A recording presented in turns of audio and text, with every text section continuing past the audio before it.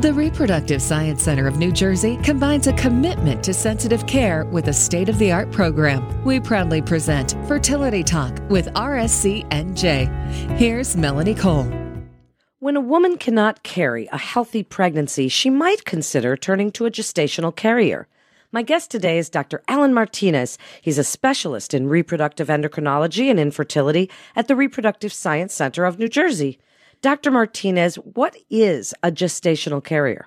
Well, thank you for having me on the show today. I appreciate it, as always. So a gestational carrier is when you have a female patient who is not the egg source, and in the laboratory setting, in an IVF laboratory, embryos are created between the egg and sperm of what we call the intended parents, and then that gestational carrier becomes exactly what we're talking about, which is carrying a pregnancy. So you take an embryo that is developed to a certain stage.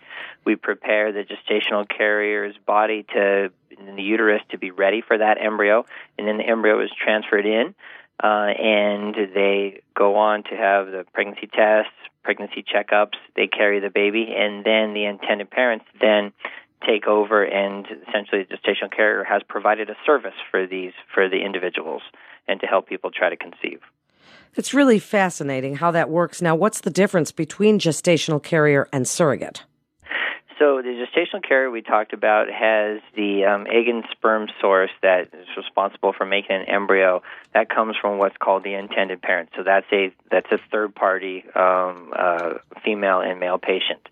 With a surrogate, in that case, the patient will actually serve as the egg source, and then sperm is then utilized to make an embryo and get that individual pregnant. So in that case of surrogacy, the person that is actually carrying the pregnancy is also the source of what we call the gametes, which is from the female side, is the egg source, as a result of creating that pregnancy. So then why might a couple need a gestational carrier versus a surrogate? Why would you need one different from the other? Well, in the majority of cases, and more often than not, the gestational carrier is utilized, and the reason why is because you may have a same-sex couple in some situations. You may have a heterosexual couple, male and female partner, and for one reason or another, the egg source, the female, the intended parent, is not able to carry that pregnancy. So it could be because they've had prior surgery, so they've had procedure on the uterus, or their uterus has been removed for various reasons.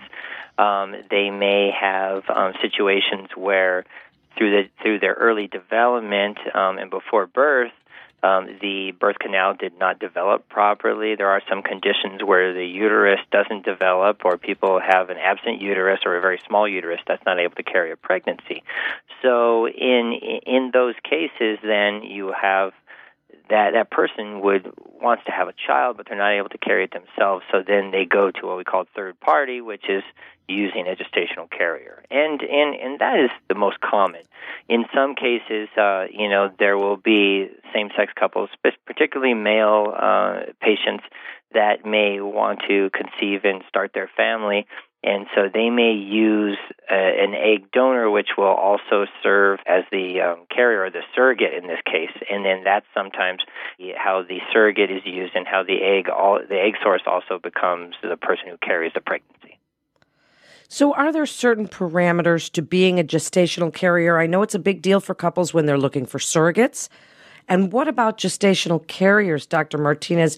What are parents looking for, and what are the parameters to actually offering this service? Yes, so that is a common question. Most commonly, this is done in an anonymous fashion, meaning that there are agencies out there that work, and they have a group of gestational carriers, women who have agreed to provide this service, and there is an official agreement that happens. They are screened. Usually you want somebody of a certain age, and most commonly it's around the age of 21 to the age of 40 in that interval. That's usually an age requirement that we like to see. We also like to have patients that have potentially carried a pregnancy before. So they have proven fertility, they've also carried a pregnancy and haven't had any significant pregnancy complications. And so they delivered a healthy child, and there was no major medical issues during the pregnancy. So most of the time it is done in an anonymous fashion. There are individuals that will sometimes get a family member, a good friend, and then through the proper channels and preparation, a known gestational carrier is used. And in that case, some of the requirements, there may be some flexibility with those. And then you may have a person that wants to be a gestational carrier but maybe hasn't carried before, but she's healthy. So as long as both parties are aware of that detail, then we can sometimes proceed with those cycles. So there's guidelines of age and previous pregnancy success and without any pregnancy complications, and we usually use those to counsel our patients accordingly.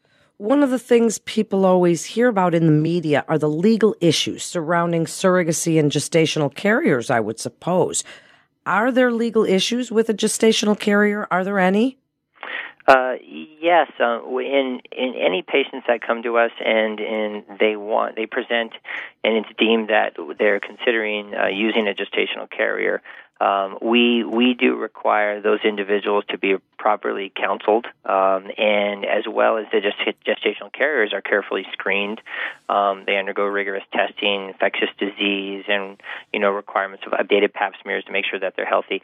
And then we involve a reproductive lawyer, and we highly encourage that, and it's often a requirement in many states because we want to make sure that the gestational carriers that want to provide this service and the intended parents understand the potential legal ramifications of this, and so everybody, it's a very systematic process where we want to make sure everyone has been undergone informed consent, and then we proceed. It makes the process go much easier. So for the carrier, this isn't something like with a surrogate where they can say, I've decided against this, or it's my baby, or I want to get to know the baby as they grow.